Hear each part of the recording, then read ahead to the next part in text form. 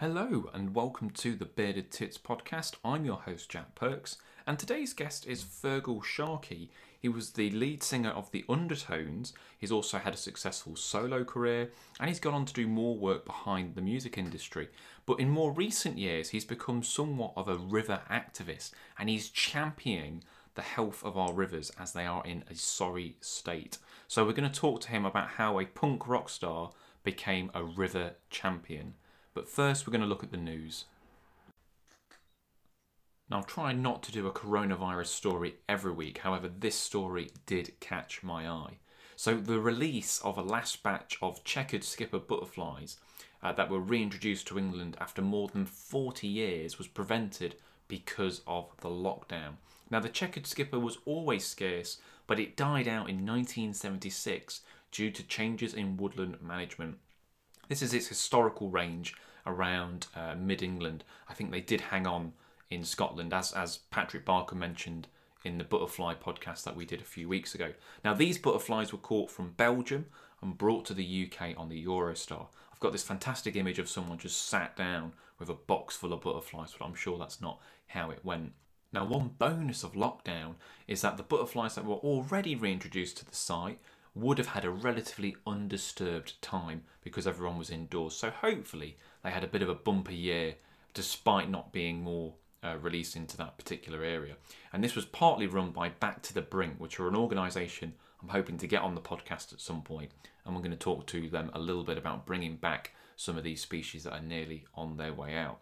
But one thing that is not on its way out is Feargal Sharkey, and that's who my guest is this week. So I was really interested to hear his thoughts and opinions on our British rivers because they are in a sorry state in many degrees. The amount of sewage, chemicals, and just general shit that is entering, and literal shit that is entering our rivers is pretty shocking, to tell you the truth. So Feargal goes into detail about that, and we learn a little bit about his love for trout, fly fishing, and rivers in general. So here's our chat. How are you doing, Feargal? Thanks for joining the podcast today. Jack, my privilege, and thank you for asking. It's always quite flattering when somebody does those kind of things. It has been a busy day, and in fact, it's been quite a busy week and quite a busy few weeks. Yeah, well, I'm always seeing you pop up on social media fighting for our rivers, which is fantastic to see that because it might seem a little bit peculiar for some people to see the lead man of the Undertones is a fanatic river conservationist. And I think it's fair to say a chalk stream champion. So where did this passion for rivers come from? Well, I did. Obviously, just to clarify, I've been accused of lots of things in my life, but never none of those before, I have to say, Jack. I think you've earned it. The passion's a very, very straightforward one. I began developing an interest in fly fishing back in Ireland when I was 10, 11, maybe 12 years old, something like that. It's important perhaps to bear in mind in an Irish context, and particularly the northwest of Ireland, access to things like salmon and trout and sea trout, certainly in the early mid-1970s, it's very universal. It's on everybody's doorstep. The cost of licenses and permits is fairly low by comparative standards. So it was not a particularly unusual hobby or pastime for a young man to be taking up. That obviously fast forwards probably 50 years. When I became chairman of a little old club called the Amwell Magna Fishery, which is the oldest fly fishing club in England, still standing, fishing the same stretch of water after almost 180 years. And Wow. That brought me into direct, close and personal contact with not only the River Lee itself in Hertfordshire, but more generically rivers throughout the south and the southeast of England. So, unlike, say, that in England, for example, you tend to associate salmon and trout fishing with more the upper class. So in Ireland, it's not the same then. It's more of everyone can have a go at it. Ironically enough, until I came to this country, I never understood why anybody wanted to go coarse fishing. Oh, right. Such was the level of my naivety and the lack of education. Because in Ireland, certainly at that point through the 60s, 70s and 80s, and possibly still to an extent today. Everybody went fishing for salmon and trout. There was no reason on earth that you would want to go and sit by a canal, few that we have in Ireland, to catch a roach, Yeah. because you could just get on your bike, cycle over into Donegal. There was any number of salmon rivers, and you stood a reasonably good prospect of going home that evening with a small gristle of some kind. Yeah. So yeah, I can understand if you've got that much salmon fishing, you definitely have a go with it. So when you're on tour, then would you have a rod packed away? Would you kind of fish a Uh, little bit? I didn't through that period of my life. No. I was clearly too busy involved in rock and roll. I guess yeah. When you've got that, then it's probably to forgive you to kind of get stuck into the other stuff. If you're asking me, did later in my life, as my career evolved and changed, did I, for example, on one occasion accept a speaking engagement to give the keynote address at a conference in North America on the subject of copyright? And did something that persuade me to walk out of my office in London and go all the way to North America may have had something to do with the limestone rivers in Pennsylvania, which I had never fished before. Clearly, I would suggest that's a scurrilous accusation and have to deny that I ever contemplated such a thing. So later in my life, absolutely. I accepted meetings and speaking engagements at conferences on behalf of the British music industry, clearly unattracted to the idea that I would be a couple of hours away from the Blue Mountains in southeastern Australia, or indeed Pennsylvania in the northwest of America, and on and on and on. I always try and keep not that I ever dust it off, but I always try and keep a rod in the car if I am working away, just in case you get an hour, because it is Very nice sensible to idea. you know. Yeah, I think so. Do you? Is it only fly you do, or do you fish for everything now, or is it just fly predominantly? It's still fly fishing. Yeah. Okay. Because of the way my life developed, I'm afraid I genuinely, and it's probably quite a sad thing to be saying, I genuinely would not know my way around a float setup if someone actually would have to sit there and put the whole rig together for me. And as for bottom feeders, I hear about these things, but I've actually no idea what it involves or what it's. No, fair enough. There's actually quite a thriving culture of people fly fishing for coarse fish now in the UK. You know, a lot of people target things like chub and roach on the fly, and it's becoming more popular. I don't know if it'll overtake salmon anytime soon, but people are giving it a go. We catch quite a few of them at the Alma Magna fishery. Oh, We've okay. got quite a good, healthy population of coarse fish, along with the brown trout. And it's not uncommon to catch little dace and chub and all kinds of things will come up and grab at the fly. Yeah, they obviously don't know it's not real, do they? So they're going to gobble it up. Well, I believe it was a little man called Isaac Walton said, "Is it not an art to deceive a trout with a fly? A trout." Exactly. Yeah, they're pretty switched on to it. Chalk streams are such a unique habitat, and I keep seeing different percentages, but everywhere you look, it's somewhere between 80 and 90% of them are in England. And the entire world, we've got most of them. It's our Great Barrier Reef. Yeah. So what is it that makes them so special? It's quite simply that layer of chalk. That's the clues in the title, as they say. Yeah. It's not exclusively, but you'll deal with the complaints. There is a band of chalk that pretty much, not 100%, but pretty much slams into the Norfolk coast, runs diagonally across the south and southeast of England, and disappears again into the English Channel, somewhere round about the south of Hampshire, Dorset, and reappears in northern France in a little enclave in Normandy. It is that layer of chalk that makes the White Cliffs of Dover white and creates the needles, and indeed gives the name to the Isle of Wight, and indeed creates Salisbury Plain, and that whole landscape is that layer of chalk. Now, what it actually does is when it rains, that chalk absorbs the water and then provides the best natural water filter nature has ever invented.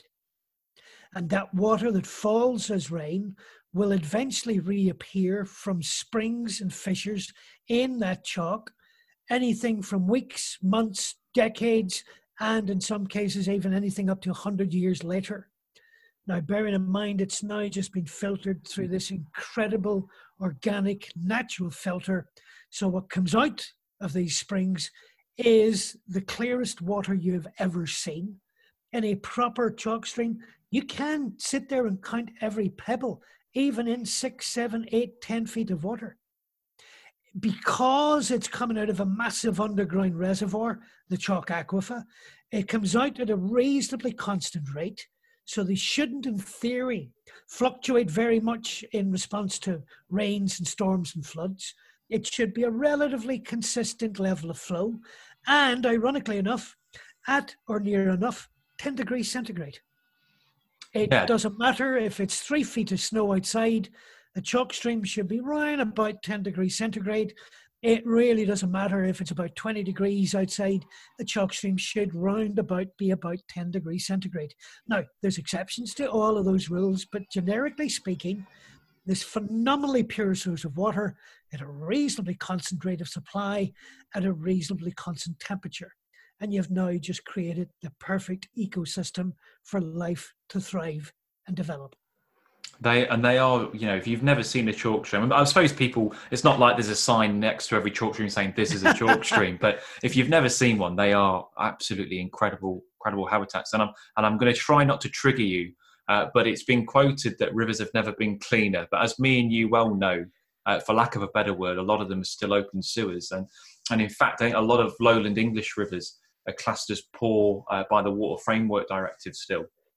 So I know you could go on and on, but I'll try and distill this down. So what are the major issues of chalk streams at the moment? Well, one of the things that's been keeping me busy today is, as part of the Water Framework Directive, every 4 years, the Environment Agency and DEFRA government are charged with publishing an updated status report on water bodies in England.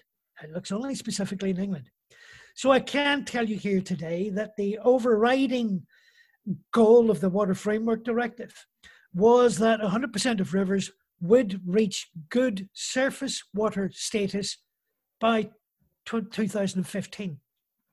Here we are 5 years later. Yeah. There is not one single river in England that reaches good overall surface water status. That's generically brought about by two components. One is the ecological makeup of the river, the fish, the invertebrates, and all that kind of good stuff. 86% of rivers in England do not qualify as good ecological status. Wow. The second component of that is chemical status, and there is not a single river in England that meets good chemical status. It's a train wreck from one end to the other, and the Environment Agency have been overseeing and responsible for delivering the objectives of that piece of legislation for the last 17 years. So what is it's a tricky one, isn't it? What's the solution? I mean, is there any light at the end of the tunnel for this sort of thing, or is that kind of a bit fanciful?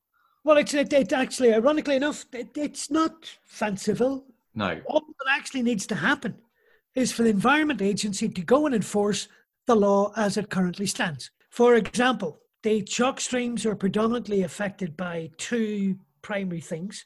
One is over abstraction. The law was changed. The law used to be that if the Environment Agency revoked a water company's abstraction license, they would have to compensate the water company. That law was changed 6 years ago. That if that abstraction is causing serious damage to that river, the Environment Agency can revoke that license without compensating the water company. Right.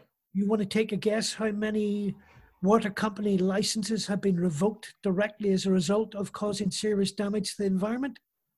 I'm going to hazard a guess, say none, but you can... Correct. None. So the law is there. The law is quite clear. Yeah. And there is no cost to the Environment Agency. As it turns out, the UK was taken to the European Court of Justice in 2012 by the European Commission for breaching the Urban Wastewater Treatment Directive, i.e. we're talking about dumping sewage into England's rivers. Yeah. And the European Commission had an issue with the UK. The European Court of Justice ruled that the UK was non-compliant with the directive. in plain English, the UK was breaking the law. The court also ruled that this should only ever be contemplated in, and I am quoting, exceptional circumstances. We now know last year water companies in England spent over 1.5 million hours dumping sewage into rivers in England. Can someone please tell me, 8 years after the European Court of Justice ruled it should only ever happen in exceptional circumstances, what was exceptional about over 1.5 million hours? It's incredible when you look at the stats and the figures. So have you got a theory behind why they do it? Just because no one's challenging them, they just think they can get away with it? Or quite simply for me, it boils down to a very simple thing. The Environment Agency are failing to deliver on their statutory obligations. The board and the senior management have proved time and time again, and today is the most damning indictment, if ever one were needed, that the Environment Agency has become nothing more than a hotbed of mediocrity and incompetence. And there are some organisations, not NGOs predominantly, that are kind of fighting the good fight. I think you're a supporter of salmon and trout conservation. Is that fair to say? Absolutely. And Nick and his team have been doing a phenomenal job. And it's now quite clear that discussing this with the Environment Agency, as people have been doing for 30 years, has proved utterly ineffectual.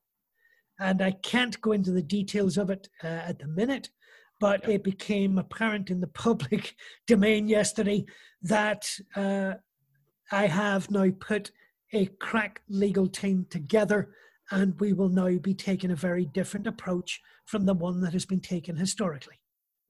Yeah, I mean, like you say, that people just neglect the rivers, and if these organisations that are meant to be protecting them aren't living up to their mandate, then it's good to know that people like yourself and salmon and trout conservation are putting them to task. Well, listen, we shouldn't have to. That's the job. Exactly. The Environment Agency. Yeah, and that's the shame, isn't it? The Environment Agency was given a clear instruction by Parliament to protect, maintain, and develop these rivers. Well, here we are today. We know there is not a single river in England that meets good overall environmental status. Not one. Yeah. Almost 30 years after the Environment Agency was established. So would they like to explain to me what they've been doing for 30 years to protect, maintain, and develop these rivers? Yeah. Doesn't sound like it. It doesn't sound like they've done a lot, does it, from when you look at the stats and the figures? And are you seeing this on, because you mentioned that is the Lee your local river? That's your... It is. The Ammo Magna fishery, we own fishing and repairing rights in 2.5 miles of the River Lee. And you're seeing the same problems that you mentioned on there, are you? Well, the Ammo Magna fishery is slightly different position. Okay. In that what got me into all of this. In the late 1990s, the club made a complaint to the Environment Agency where water seemed to be disappearing out of the river. The flow seemed to be dropping quite remarkably. That, as it transpired, began this 12, 13-year circular conversation between the Environment Agency, the club, and Thames Water.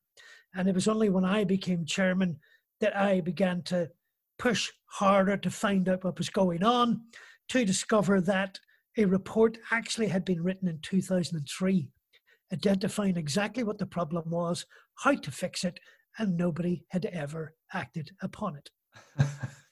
So working with Fish Legal, the Ammo Magna and myself and Fish Legal, we spent probably 1.5 years prepping a case to take the Environment Agency to the High Court. Thankfully, at the last minute, we managed to resolve the water issue. We now have our flow back. It is behaving in a reasonably good fashion. Has it come on leaps and bounds over the last 5 years?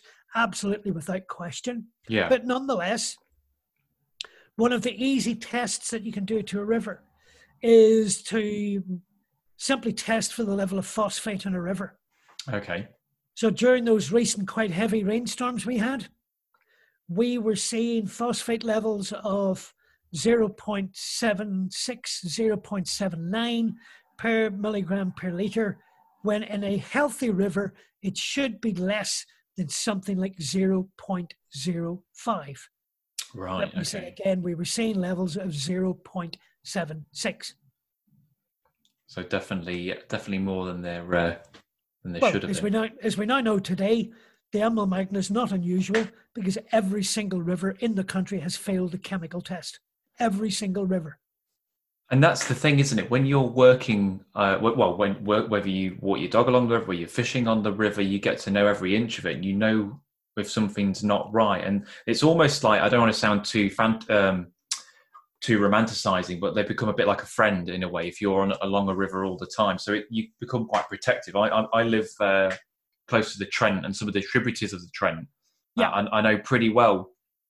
And there is some massive water quality issues, and you want to correct those, but it's difficult when you're a one-man band. So it's great to see, like you say, you're trying to change something to these river systems, particularly local ones, but all over.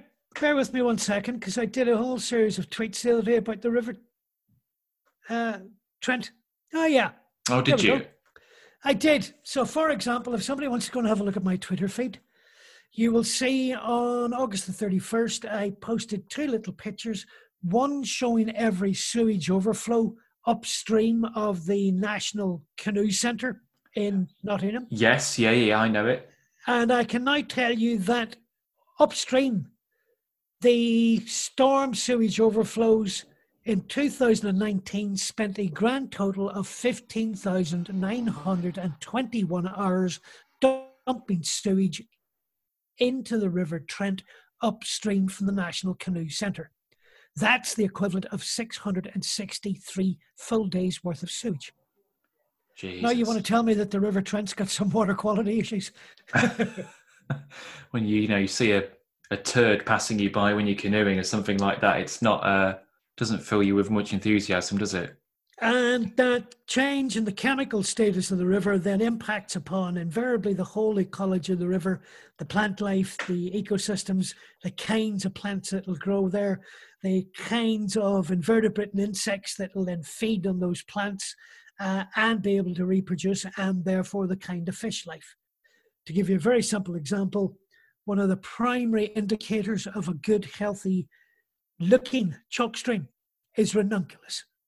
Yes, yeah. It's very, very particular about the quality of water it's prepared to grow in and about the velocity and speed that water is moving at. Now, if you can get ranunculus grown in your river, as I frequently call it, that to an invertebrate is a 5-star hotel with a 3-star Michelin restaurant attached.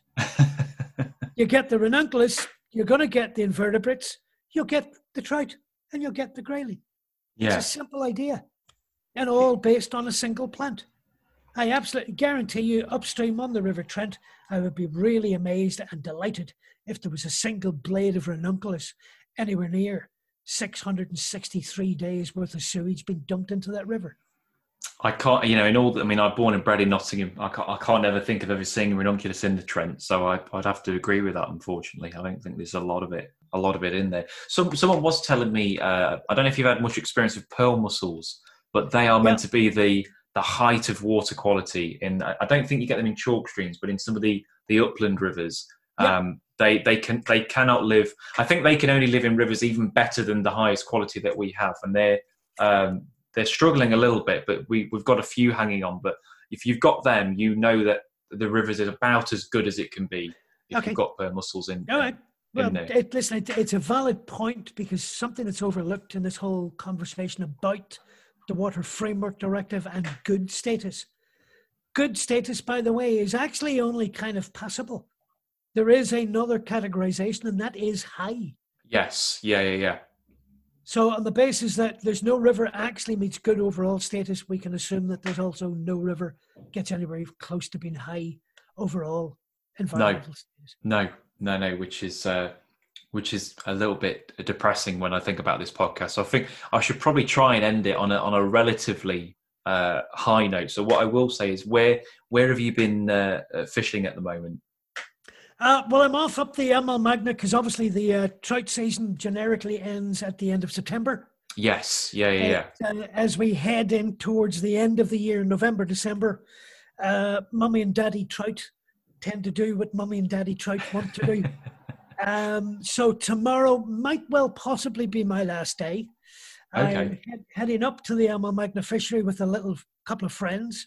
In recent weeks, I've been down on the Kennet and down on the Itching, down on the Test, and Ah, I'm lucky enough that I get quite around quite a bit and get to fish some of the more interesting looking rivers in this country.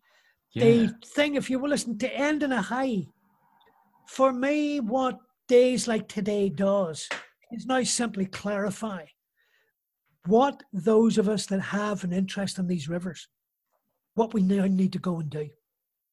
So if I would suggest to anybody, don't ever get depressed about it. Don't get sad about it. Don't get overwhelmed about it. Get bloody angry, get motivated, and get out there and change it. That's all I'm doing. So what if so if people listening to this podcast they feel moved to do something, what can they do to try and make a Write to your difference? local MP. Yeah. And when you've done that, then write to the Secretary of State. And when you've done that, write to the Minister for Water. And when you've done that, write to the Minister for the Environment. And when you've done that, write to the Prime Minister. And when you've run through that list, get back to me. I'll give you some more. I think we'll get our pens ready and see if we can get something done. Look, it's been an absolute pleasure talking to you, Feargal, and hopefully that's kind of giving people an insight into our rivers. Pleasure's all mine, and thank you for the invitation. That was Feargal Sharkey. So I think it's absolutely great what Feargal does. It's difficult to kind of get people enthused about rivers and particularly what lives beneath rivers. And if you're just a normal NGO pushing the good fight, it can be tricky to get the media to pick up on it. However, if you're a former punk rock singer, then the media is far more likely to take an interest. And I think Feargal using his sort of fame as a catalyst for river conservation is a brilliant idea. And he's done a lot of work to kind of help our rivers and challenge some of the people who are not quite doing what they should be doing. So hats off to Feargal for all that kind of stuff. Now that brings me on to the next part of the podcast, which is a top 5. And I thought, sticking on the theme of freshwater conservation, I'm going to go through 5 freshwater charities that you should check out and some of the stuff that they're doing. So it might sound quite obvious, but I'm going to start with the Rivers Trust. They're an umbrella organisation for 60 local member trusts, and they're the only group of environmental charities in the UK and Ireland dedicated to protecting and improving river environments for the benefit of people and wildlife. So they work on things like pollution, plastics in rivers, climate change, lots and lots of things on a local level. That's one of the things I really love about the Rivers Trust. They're a real grassroots charity. So no matter where you are in the country, there'll be some kind of Rivers Trust locally. So you can look on the Umbrella website, you can find your area, and it will show you what Rivers Trust operate in that area. So have a look on the website and give them a look. Now, collectively, the Rivers Trust between 2019 and 2020 have created or restored 71 wetlands. They've eased, removed, or passed 103 barriers. They've planted 223,990 trees, and that's just a few of the things that they've done to improve rivers. You can have a look on the website, it goes into more detail. So they're a great charity as a whole, and as I say, on a local level, they're absolutely fantastic. Now, the second one that I would recommend is the Dragonfly Society. Now, we had Fiona McKenna on not too long ago, and she works for them. Now, specifically, obviously, that charity is targeting damselflies and dragonflies, but the work that they do obviously benefits a whole host of freshwater creatures. And it can be very difficult to champion some of these creatures, as I said before, particularly dragonflies. Their larvae are unseen to most of us, and the big adults can be misunderstood. So the work that this charity does to engage the public, try and get kids enthused, is incredibly valuable. A little bit like the Rivers Trust, they also have local groups, although not separate charities in themselves, but more or less each county has a recorder and a group for dragonflies. So if you're down south in England, there's higher numbers of species. Obviously further north you get fewer, but you might get more specialist species of dragonflies. Now the organisation has around 1,800 members, so pretty healthy for a fairly specialist group. Definitely check them out if you want to encourage dragonflies into your garden pond, or you just want to go see them out and about. It's an organisation you should definitely look into. Now the third one is the Wild Trout Trust, and it says pretty much what it is on the tin. They are trying to support trout. However, like many of these small specialist charities, they obviously inadvertently support lots of other creatures when specifically creating habitat for something like a trout. Now, most of the members, supporters and staff are anglers, however they are not an angling organisation. It is just a passion for wild trout and rivers that drives this charity. It was really tough to pick between these and salmon and trout conservation, but I didn't think there was any point having both of them on this because they have very similar goals. But you should check out salmon and trout conservation also. What I like about the Wild Trout Trust, again, is it's got that grassroots feel. It's a small group of people working together to help our rivers and support local wild trout populations. And one of their main mantras is to make sure that trout are there for future generations to see, as trout are obviously very sensitive to water quality and are a great indicator of a healthy river system. Now, the only thing that could probably rival a trout is river flies, and that brings me on to the fourth one, the River Fly Partnership. So again, similar, it's not an angling organisation, but many of the people who work and support it are fly fishermen. And the idea of this is to support our river systems by doing surveys, working out what's living in there. And obviously, a healthy river is going to have a nice number of different river flies, whereas a poor river will have relatively few of those. Now, you can do surveys, and if you then end up with a year where there are no river flies found, then there's a good chance that there was a pollution incident, and then you can do some detective work from there. So the River Fly Partnership are real feet on the ground, searching our rivers and making sure that they're in a healthy state, because the more river flies that we have, the more food there is for things like trout, for swallows, all the birds that eat these sort of things. So they're incredibly important for a healthy ecosystem. So the River Fly Partnership is a great charity, and I definitely support those. Now the final one is a little bit larger, and that's the Freshwater Habitats Trust. So they lean more towards things like ponds and wetlands, but they do also do moving water as well. They do a lot of public outreach and citizen science. For example, they encourage people to log all the frog spawn in their ponds each year, how many clumps there are of it, and then that gives you more of a national idea of where things like that are doing and how they're doing. So the Freshwater Habitats Trust is a great charity, and I think all of these charities obviously will accept donations. If you're feeling particularly kind, you can donate to those, but they're well worth checking out. They're all doing fantastic work for our freshwater ecosystems. So that brings me to the end of the podcast. As always, I would encourage you to check out the Wildlife Exposed TV YouTube channel. That has some of the highlights of these podcasts, and also follow us on Twitter at @TitBearded. Now, next Tuesday, our podcast is going to be with Adrian Shine, who has spent nearly 40 years studying the Loch Ness Monster. Yes, we are going down that route. So I'm going to be interviewing about what he thinks the Loch Ness Monster is, what it could actually be. Is it a giant plesiosaur?